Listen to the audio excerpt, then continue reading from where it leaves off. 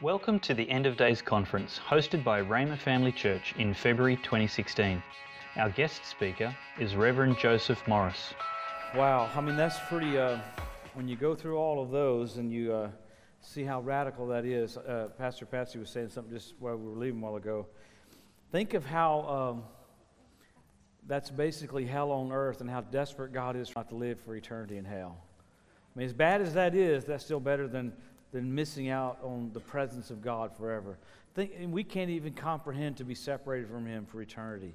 And it sounds almost impossible that happens, but remember, it's to protect you and I, that someone could operate like a god outside of their body that only had hatred and damnation in them. They want to kill, steal, and destroy. I mean, that's why the Antichrist is called the mark of the beast. You know, you see a tiger or something go out and kill somebody, they don't feel remorse, they're a beast. And see, that's Lucifer's thought pattern, no remorse. That's why he's called the mark of the beast. You know, I haven't gone into all the detail about the mark of the beast, but man, it's you sure those people during that time are going to have opportunity after opportunity after opportunity not to take the mark of the beast. I mean, they're going to be forced to that don't repent, but or don't give allegiance to it. But I'm telling you, God's so cool. Even in the midst of all that, there'll be preaching, there'll be people prophesying, you'll have the two witnesses. I mean, how crazy is that midway through the trib, you got a couple guys, we say Moses and Elijah, I don't know. Some people say Moses and Enoch because it's appointed once and a man to die.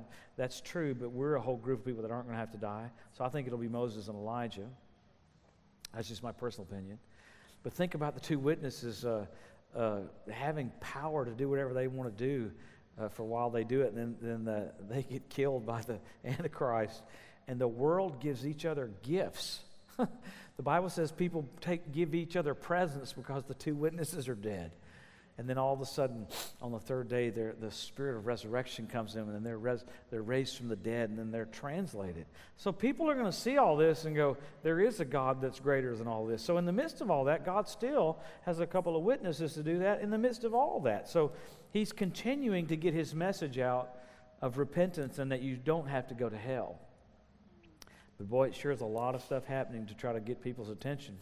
You got to be spiritually dense or something, or hard-headed, or whatever, haughty, or whatever you want to call it. So at the Great White Throne Judgment, which is after the millennium, God's going to bring across, I mean, the book of works will be opened up, and God's going to go, okay, you could have accepted my son's works, and you wouldn't have to be here, but you thought you could, on your own merits, be as pure as me.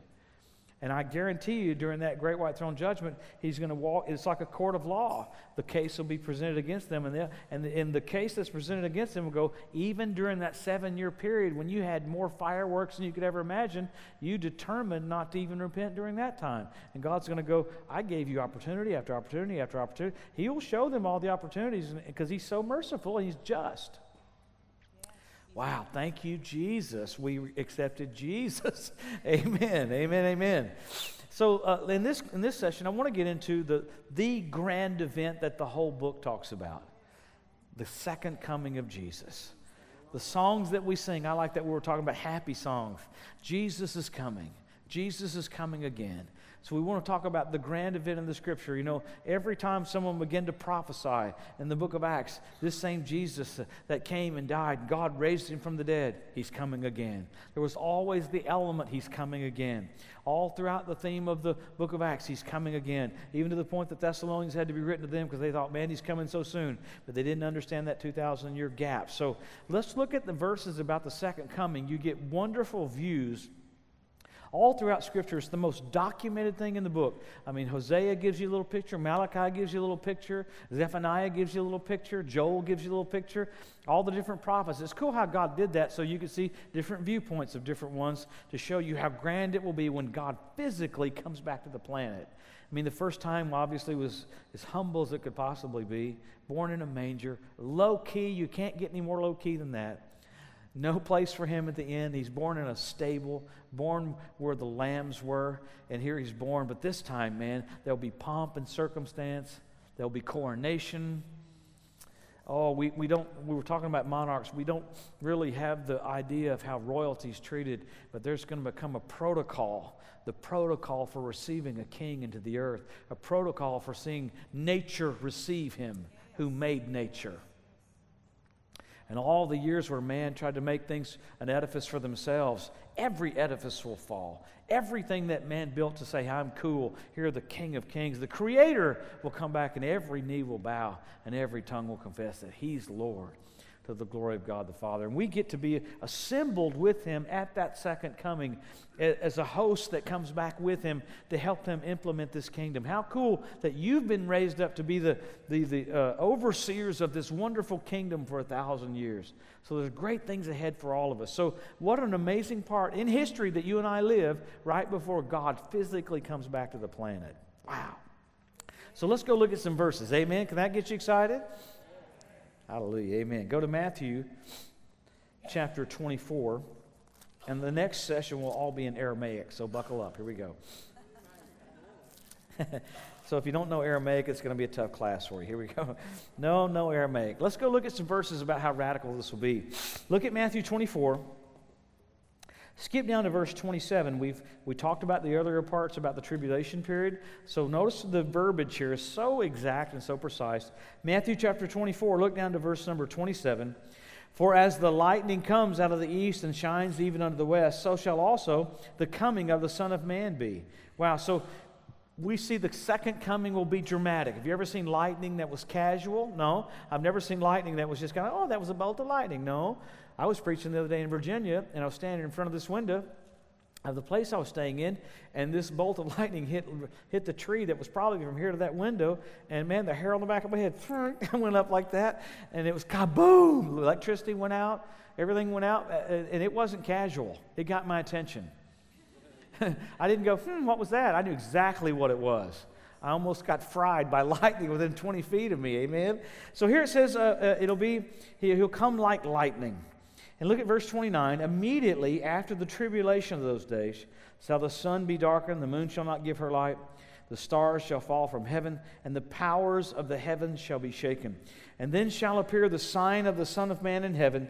Then shall all the tribes of the earth mourn, and they'll see the Son of Man coming in the clouds of heaven with great power and great glory.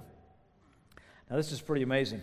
Now verse 31 is a cool event here. And he'll send his angels with a great sound of a trumpet to gather together his elect from the four winds, from one end of heaven to the other. Now the interesting thing at the second coming, it's the complete opposite of the rapture. At the rapture of the church, the righteous are taken off and brought up into heaven. At the second coming, the wicked are going to be plucked off the earth so that he can start his kingdom with all righteous people. It's the opposite of the rapture. Remember what he said? I'll let the wheat grow with the tares, and at the end of the age, I'll let the angels be the reapers. So all of a sudden here, he's setting up the angels to be the reapers. At the end of the tribulation period, those that have not repented with all those signs, he's gonna take them off the earth. And he'll pluck them off the earth, just as he talked about separating the wheat from the chaff. All right? But the righteous, natural-bodied people that make it through the latter part of the tribulation, they're going to be there to set up the kingdom of God on the earth. And he goes into great detail about that in a minute. And that's a huge deal for you and I's future, because those natural people that make it through the latter part of the tribulation, they're going to enter into this kingdom, and they're going to start having kids for 1,000 years, and you're going to be implementing the kingdom during those 1,000 years, preaching to them, going, there's Jesus right there, you need to get saved.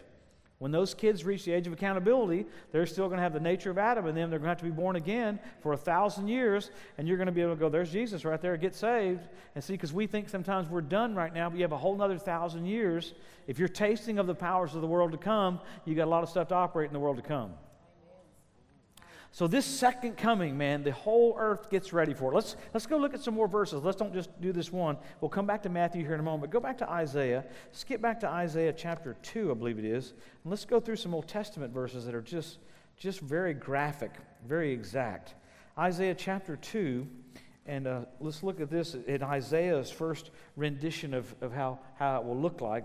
Isaiah chapter 2, it's page 776 if you got a Bible like mine. Isaiah chapter 2, verse 1. Then the word that Isaiah, the son of Amos, saw concerning Judah and Jerusalem, and it shall come to pass in the last days that the mountain of the Lord's house shall be established in the top of the mountains and shall be exalted above the hills. Wow. And many, I like this, and all nations shall flow into it. Many people shall go and say, Come, let us go up to the mountain of the Lord, the house of Jacob, the God of Jacob, and he will teach us his ways, and we'll walk in his paths. For out of Zion shall go forth the law and the word of the Lord from Jerusalem. Wow. In verse number 4, and he shall judge among the nations, shall rebuke many people, and they shall beat their swords into plowshares, and their spears into pruning hooks. And nation shall not lift up their sword against nation, neither shall they learn war anymore. So notice when the Prince of Peace comes back, everything changes. You have an alteration of everything. Number one, you have everyone deciding, man, let's go up to Jerusalem and worship. This is the event of all events, the King of Kings and Lord of Lords. Now, I've skipped over some things, so I want to back up. Jesus comes back in some stages, if I can say it that way. We just hear of the coming of the Lord like, okay, he's going to come right back to the Mount of Olives. There's different stages that happen. I want to read them to you. There's about 4 stages of the second coming, and then I want you to turn, while I'm getting this, turn to Zechariah chapter 13 or 14, I believe it is. Listen to the different stages of the coming of the Lord. And in the latter part of the tribulation, this is one of them, the phase 1 of the second coming. The Antichrist allies assemble for war, so they start getting ready for the Battle of Armageddon. And then right then, Jesus is coming back to stop them. The next phase of it is there's commercial Babylon's destroyed. And this is right before, there's about 4 or 5 protocols right before he physically sets foot on the earth. Man, I haven't gone into all the detail about Babylon being restored. I personally think, because the Bible is real specific about this, that Babylon's going to be rebuilt. We talked about Russia having a command center there. So the first phase is the Antichrist is going to start being dealt with. Commercial Babylon gets destroyed. The third phase is Jerusalem falls and is ravaged. Now, this is horrible. Now, I'm skipping over all kinds of stuff, but at that second coming, you have Babylon getting dealt with. You've got Jerusalem that gets overthrown. And with that, go to Zechariah, because I did say go to Zechariah, then I want to come back to that, because I don't want to miss something. Go to Zechariah 13. Watch what happens at the second coming. It's really not good, but it's good to see it. Now, you say, how can I find Zechariah? Go to Malachi and go back a book. Everybody knows where Malachi is from tithing, right? Amen? Go to Zechariah. Look at chapter 13. Now, Zechariah 14 is one of the most graphic depictions of the second coming. But Zechariah 13 tells us something that's just really basically amazing. Because the Antichrist starts getting dealt with at the latter part of the tribulation. Commercial Babylon gets destroyed. And then all of a sudden, Jerusalem gets completely ravaged. It's horrible. So watch what Zechariah says in verse number 7. Zechariah 13, verse 7. You got your Bibles there? Zechariah 13, verse 7. Awake, O sword, against my shepherd, and against men that will follow, against my fellows, saith the Lord of hosts. Smite the shepherd, and the sheep shall be scattered, and I will turn mine hand upon the little ones. And it shall come to pass that in the land, saith the Lord, 2 parts therein shall be cut off and die, but the third shall be left therein. He's basically saying what's going to happen right before the second coming is 2/3 of all of Israel is going to get killed. There's another Holocaust coming. We don't preach about that very much, but only 1/3 part of them will be kept through the latter part of the tribulation there. So, I mean, you talk about, there's about 6 million living in the land right now, so you're talking about 4 million Jews getting killed, and 2 million are going to be left. So there's different stages right there. You've got the Antichrist being dealt with, you've got Babylon being dealt with, you've got Jerusalem that's being ravaged. And when it says Jerusalem being ravaged, it's a horrible depiction. There's about 5 or 6 different depictions of that. And it literally says that 4 million of them will be killed. So let me read a couple more of these. That was phase 3. Phase 4 is the Antichrist moves south to attack the remnant. See, because during that time, Israel goes down into Bozrah to receive protection. The Antichrist goes down there. And then phase number 5 of the second coming, pretty radical. Jesus returns in glory there to the Mount. Isn't that something? He comes back to the very Mount of Olives that he was crucified. How cool is that? And the 7th and final phase is, we know, is the Battle of Armageddon. So right there in Matthew where we were, he's coming back at the end of the Battle of Armageddon. The Antichrist thinks he can win, and all of a sudden Jesus comes back as lightning from heaven. Wow. Lucifer's so stupid, he still thinks he can beat Jesus. I mean, at some point, you'd think he'd have gone, you know what, I'm bailing on this deal. I'm sorry, I have been stupid. But he still thinks he can defeat Jesus. And there's different stages there of God coming in and rescuing the remnant. It's really cool if you read it. I like one of the depictions in the Left Behind series, man. It's almost as cool as it gets. One of his depictions at the second coming, I know it's fiction, but I like to do it where the Bible says that he slays them with the sword of his mouth. It says that he's walking through that valley saying, I am the root of Jesse. I am he who was and is to come. Oh, man, he starts going through the whole deal. He starts quoting himself. Oh, man, I'm Stephen's signs and wonders. I'm Peter's shadow. Man, in Genesis, I was the seed of the woman. In Exodus, I was the Passover lamb. In Leviticus, I was their high priest. Numbers, I was the pillar of cloud by day, pillar of cloud by fire by night. He starts quoting himself. Man, and it says there that the armies are exploding as he's saying that. So there's different, and it says that the blood, and where the Battle of Armageddon is up to the horse's bridle. And it says when he goes down to, the Bible says when Jesus goes down to Bozrah, that he treads the winepress of the fierceness and the wrath of Almighty God, and he gets blood on the bottom of his robe. So it's we think of this we think of this happening like, anybody ever see the old show Bewitched, where she would twinkle her nose, everything would change? No, Jesus is going to walk right into the latter phase of the second coming, right before he gets to the Mount of Olives, and he's going to be destroying the armies of the Antichrist with his word. He slays them with the sword of his mouth. Man, this is God finally getting to bring recompense to people that were haughty, and it sets up the declaration for the kingdom. All right, so look at Zechariah. Let's go over there. It's still good. You're there in Zechariah. Go to chapter. Look at chapter 14, verse 1. Zechariah chapter 14, verse 1.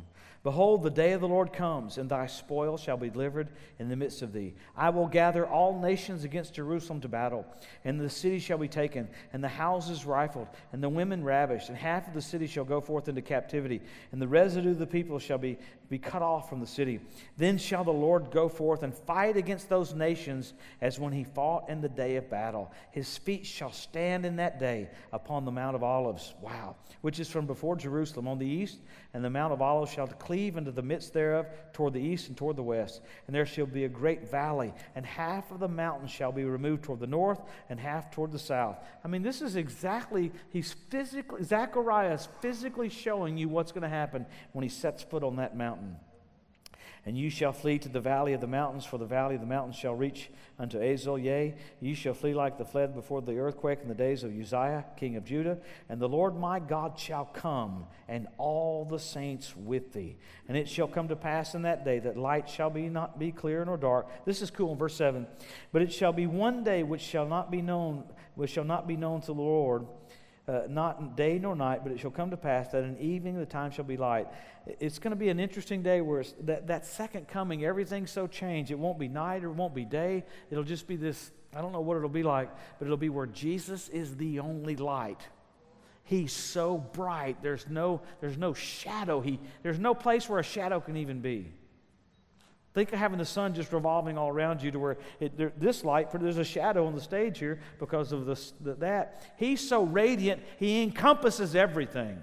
All of a sudden, life everlasting comes back to a planet that's been ruled by a dark angel, Lucifer. And when that light comes back, the earth doesn't even know what to handle it. It says, we don't know if it's day or night because his light is so encompassing that it just lights everything up. And the earth is just going, the earth's going, what's going on? What's going on? Because the King of Kings and the Lord of Lords is coming back. Wow. And then he gets even more graphic. He goes over in a couple of the verses, skip over to verse 12 of chapter 14. He says, and this shall be the plague wherewith the Lord shall smite all the people that fought against Jerusalem. Their flesh shall consume away while they stand upon their feet. And their eyes shall consume away in their holes. And their tongue shall consume away in their mouth. And it shall come to pass in that day a great tumult from the Lord shall be among them. And they shall lay hold every one of his hand upon his neighbor.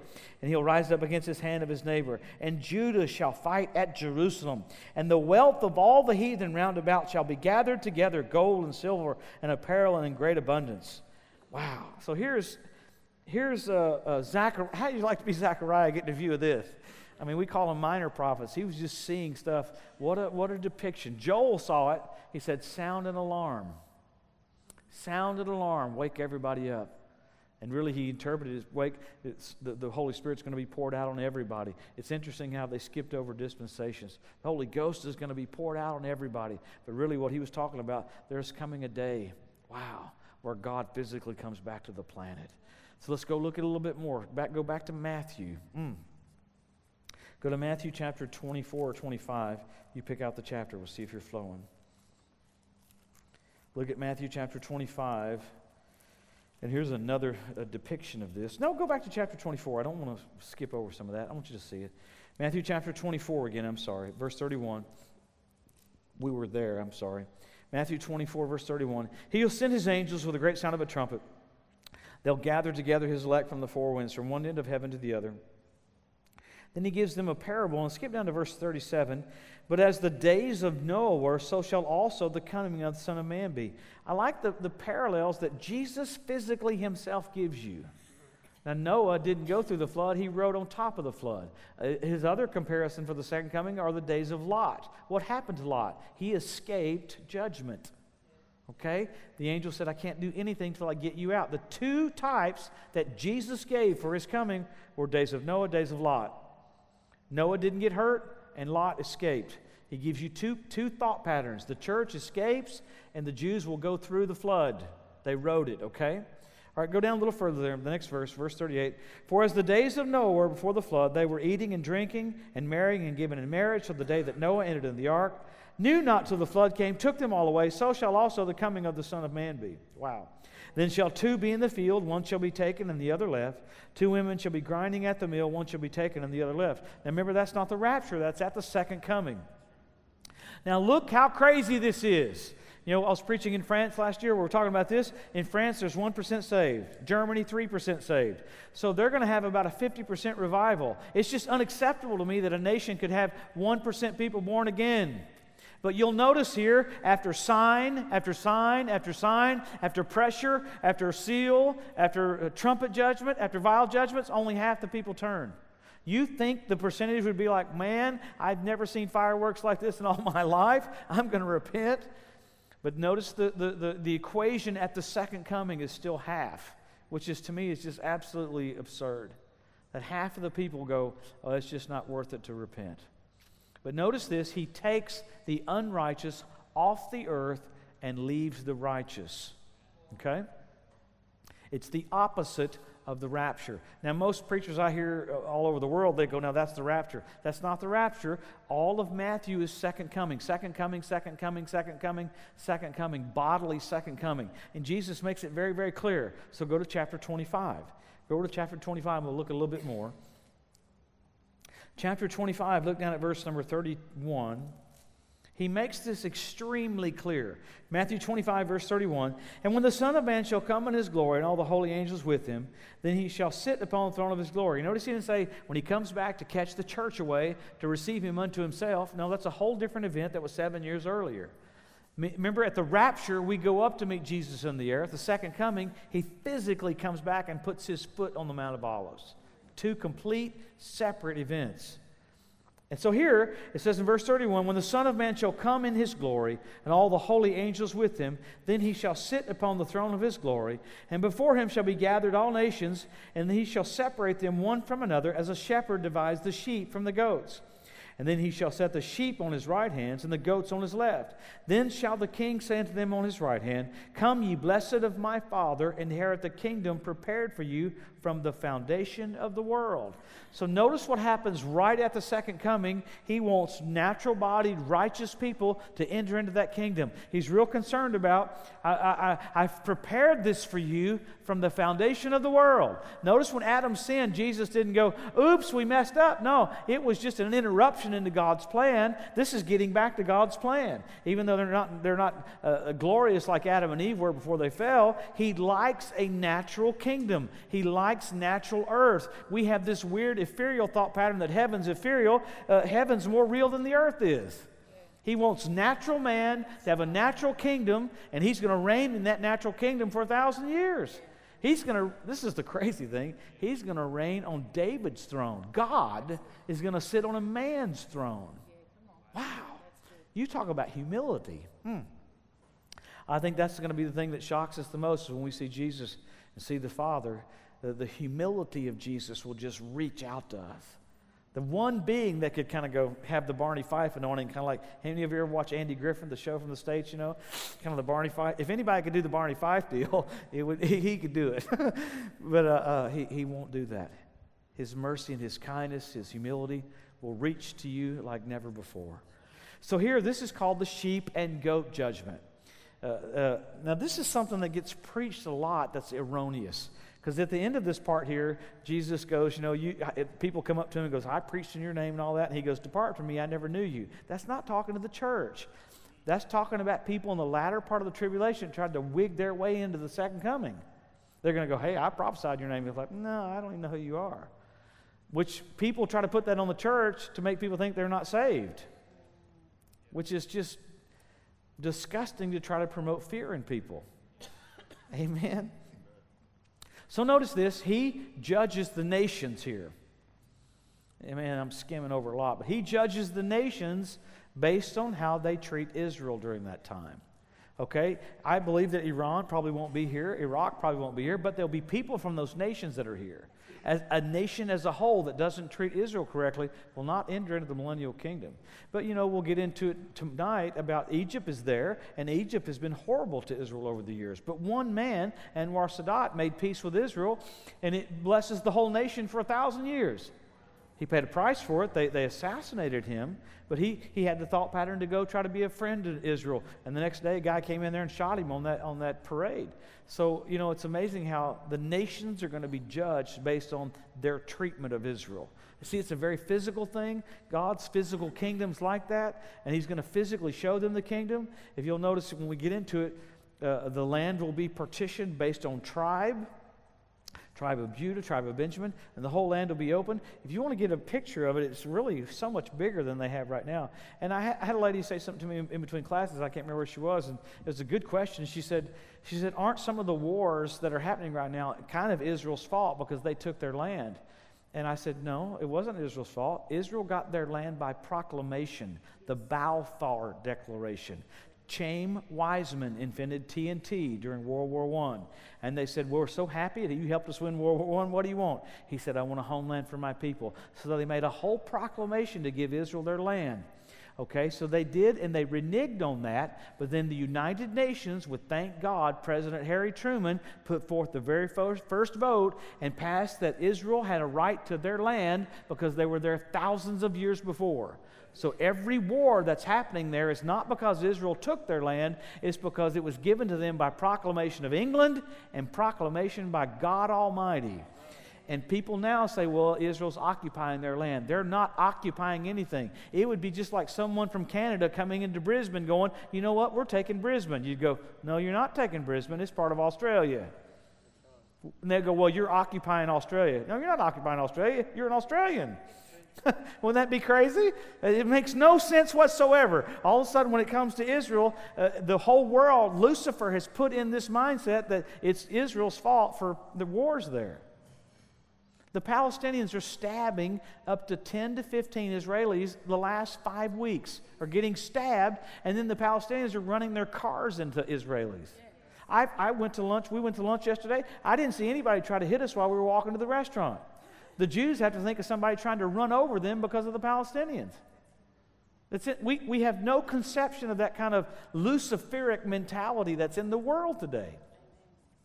So notice God. Boy, you're getting to view this battle of the ages where a rebel angel said, I'll be like the Most High. And God's like, no, you won't. In a 6-day period to him, that angel's tried to destroy his creation. And God's like, no, you won't. I'll send the seed that will bruise you. Hallelujah.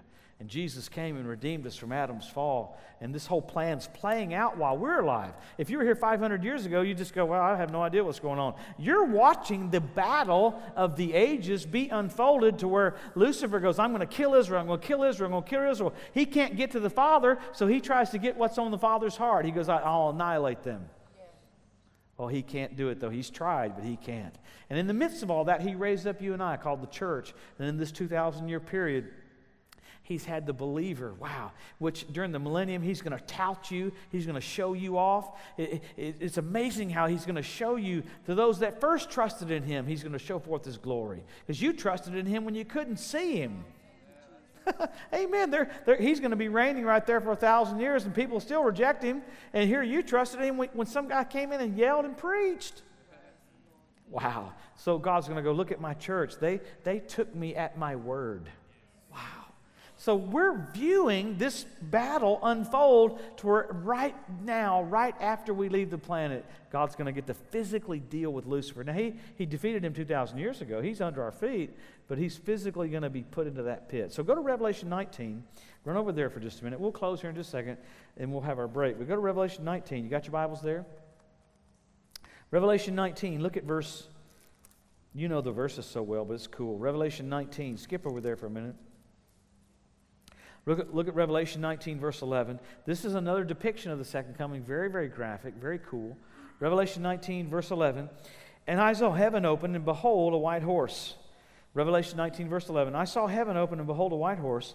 And he that sat upon him is called Faithful and True. And in righteousness he does judge and make war. His eyes were a flame of fire. And on his head were many crowns. And he had a name written that no man knew but he himself. He was clothed with a vesture dipped in blood, and his name is called the Word of God. And the armies which were with him in heaven, that's us, followed him upon white horses, clothed in fine linen, white and clean. How cool is that going to be? Maybe you've never ridden a horse before, but you're going to ride the coolest horse you've ever seen. It's going to be the most smoking cool horse you've ever got on for in your life. We had a horse, we had an Appaloosa that I think was demon-possessed when I was a kid. And everybody that got on it was bucked off. I climbed the tree to get on this horse, climbed out over the limb. The second I got on that horse, I was shot off. So we're going to be on a horse that somehow can yield to our instruction, and we're going to fly on that horse, and we'll be arrayed in fine linen, white and clean. Wow. And the Bible calls you the armies which are with him in heaven. So look at the next verse there, verse 15. Out of his mouth goes a sharp sword. With it he would smite the nations. He'll rule them with a rod of iron. He treads the winepress of the fierceness and the wrath of Almighty God. And he hath on his vesture and on his thigh a name written, King of Kings and Lord of Lords. Wow. So here's John's depiction of what this is going to look like with you and I coming back. King of Kings and Lord of Lords. These crowns on his head, these vestures on him, these names written on him. You talk about pomp and circumstance. All creation. You know, the universe is expanding at the speed of light for, I don't know how many, 13, 16 billion years old. I mean, between Genesis 1 and Genesis 2, there's no time, so it's just been a long time, okay? Hang with me. Don't let that freak you out. But anyway, as far as the universe has been speeding out, we know there's about 100 billion galaxies with 100 billion stars. Now listen to me. 100 billion galaxies with 100 billion stars that are like our sun. And he calls them all by name. He calls them all by name. The universe and the heavens are going to bow in adoration. That the creation is waiting for the Creator to come. And all of a sudden, the Creator is going to come as the King of Kings and Lord of Lords. All creation will bow in adoration. The hearts of men will bow in adoration. And the saints will be coming, where the song comes in, the saints come marching in. We're going to come back to this natural earth after we've gone through the reward seat of Christ. So you've gotten retrofitted for your future. You've gone through the thought pattern of reigning for 1,000 years, gone to the greatest marriage supper, the greatest party you've ever been to in your life. I don't know how they're going to handle the dishes and how they're going to handle all that, but it's going to be the greatest meal you've ever had in your entire life. And all of a sudden, right after that, there'll be the orders from headquarters. The regiment from Brisbane, Australia, will hit this stage here. The regiment from Tulsa, Oklahoma, will hit this stage here. And all of a sudden, we'll rise up on these horses, and the excitement will build in every man, going, "Wow, we're coming back to the planet with God." We can't even think of him as Jesus. We're coming back with God, King of Kings and Lord of Lords. And all of a sudden, we'll rise up out of heaven on those horses and come reeling down toward the universe. And we'll see this little spot down there called Earth. And we'll see the Antichrist going like this, looking stupid. And all of a sudden, he's going to see this light coming at him that's brighter than all the 100 billion stars at once coming right at him. It's going to look like the light on a freight train. And behind that freight train is going to be you and I coming right there toward him. And he's going to go, I think I messed this deal up. Yes, he messed this deal up. Because right then, Jesus is going to come back and obliterate him with the brightness of his coming. Hallelujah. Amen. It's the coolest thing ever. Every movie you see that has the hero come in at the end, they get it from right there. Every movie you see where man has it where the hero comes in, that comes from right there. Because Jesus is going to come back and stop war. The Prince of Peace, there'll be no more war. Wow. And there's not a lot written about. In a minute, we'll get into the next chapters, but there's not a lot written about the physical things that happen. You see the sheep and goat judgment that happens immediately, but man, just there's a few other things that happen, and I'm sure will be implemented right there into starting up that millennial reign. There's about a 75-day interval period, the Bible says. And there's about 25 days for something to happen. There's about 45 days, listen to this, to clean the temple. Now listen to this. When the Ezekiel temple is going to be getting ready to be rebuilt right then, and when Jesus comes back, there's a 45-day period of cleansing. Now listen to this. Because just for God to be there on the dirt, there has to go through all this natural purifications, because the dirt can't even get ready for him to come back. 45 days of physical purification to get ready for God to be there. Because see, there's still going to be natural people there that have the stain of Adam on them, and God's like, I can't have that stain near me. So I got to purify the temple area for 45 days. And yet he lives in you. Woo! He who knew no sin was made sin, that I'd be made the righteousness of God in him. He didn't deserve sin, he was made sin. I didn't deserve righteousness, he made me righteous. So look at if you want to get a picture of what he thinks about you, look at the Ezekiel temple. We'll get into some of that tonight, but he spends 8 chapters, Ezekiel 40 through I think 46, on the particularness of that building where he's going to dwell. So there's all kinds of natural things, all kinds of spiritual things, and with it you're going to see a smile like you've never seen before. Jesus is going to go, man, I'm getting to come back. I don't have to get beat up this time. He's so normal. He'll be thinking, isn't this cool? I get to come back as proper as it ought to be. First time he had to think about, man, I'm going to be separated from my Father. This time he's going to go, creation is going to see what my dad's like. I'll be able to implement the mercy of my Father for that 1,000 years. And he raised you up to help him implement that mercy. That's the whole thing during that 1,000 years. Mercy shall reign. Kindness shall reign. Goodness shall reign. So we're all in preparation for implementing that 1,000-year kingdom. Let's thank him for a minute, and then we'll have our break. We'll come back. We got another hour. Lord, we love you. We thank you for this season before you come. Father, we bow our hearts in adoration to you, knowing that the earth is just about to prepare for all this traumatic stuff. But Father, we are so blessed that we get to focus on the reward seat of Christ and the marriage supper of the Lamb. And now we focus on this grand event where you physically get to be seen by all, and you receive the honor due your name, that creation would bow, that every knee would bow, every tongue would confess that you're Lord, to the glory of God the Father. We take this moment before we break for our break to worship you, to honor you. Thank you for dying for us. Thank you for giving your life. We magnify your mercy, Lord. We magnify your goodness and your kindness. Thank you for your patience. Thank you for being so patient with us, Lord. Thank you for helping us fulfill what you've called us all to do. We look to you, Jesus, the author and the finisher of our faith. So we magnify you, Jesus. We honor you, Jesus. Blessed be your wonderful name. Honor and dominion and power unto the Son of God, who was and is to come. Hallelujah. We thank you for it, Father. Thank you, thank you, thank you. Thank you, thank you, thank you, thank you, thank you. Wow. Bless you, Jesus. He's worthy, worthy, worthy, worthy. Worthy to be magnified, worthy to be praised. Wow, hallelujah.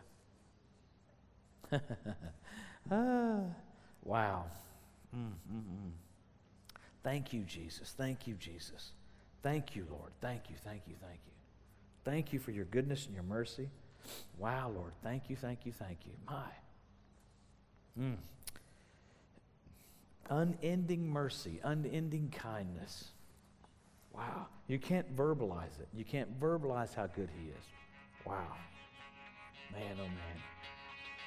Okay, I guess we'll have our break.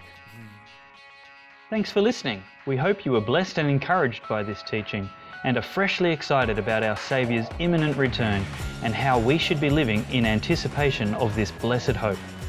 For more information on Rhema Family Church or to partner with us in producing more resources like this, please visit rhema.org.au.